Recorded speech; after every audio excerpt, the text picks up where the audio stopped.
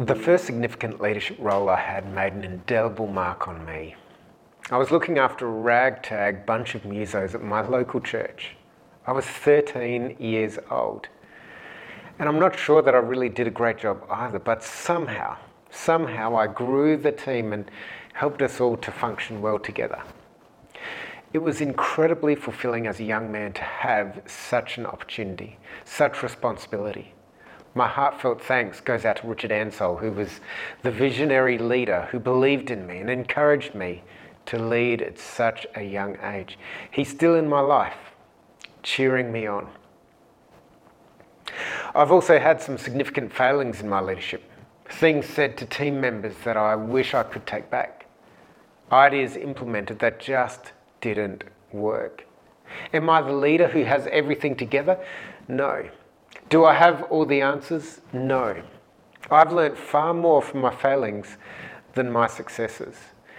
And if I compare myself to some of the greatest leaders, I have a long way to go. But when I lead, I know that my people feel empowered and encouraged to go and lead in their own way.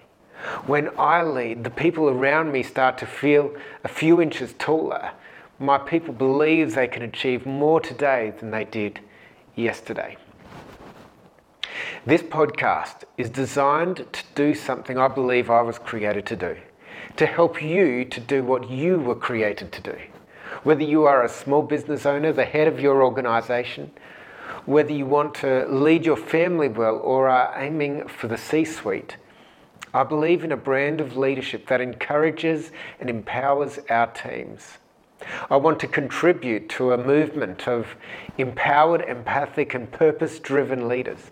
Leaders who influence their teams not motivated by their own gain, but motivated towards a vision of a world left better because we have been a part of it.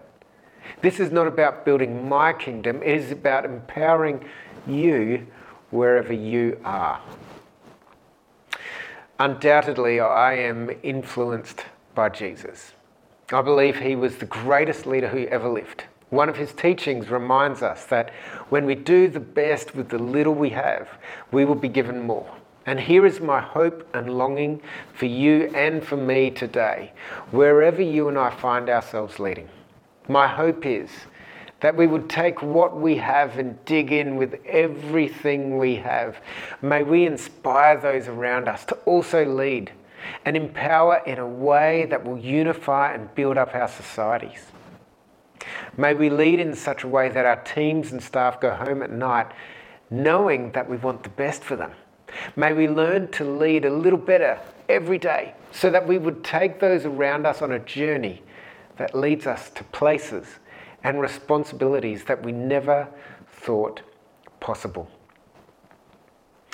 I couldn't think of a better place to start the Leadership in 180 Seconds podcast than by answering the very simple question, why? Why put all this time and effort into this podcast? Well, it's this.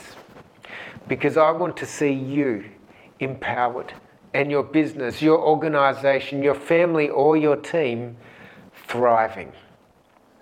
Join me on Tuesday mornings as we unpack leadership in 180 seconds.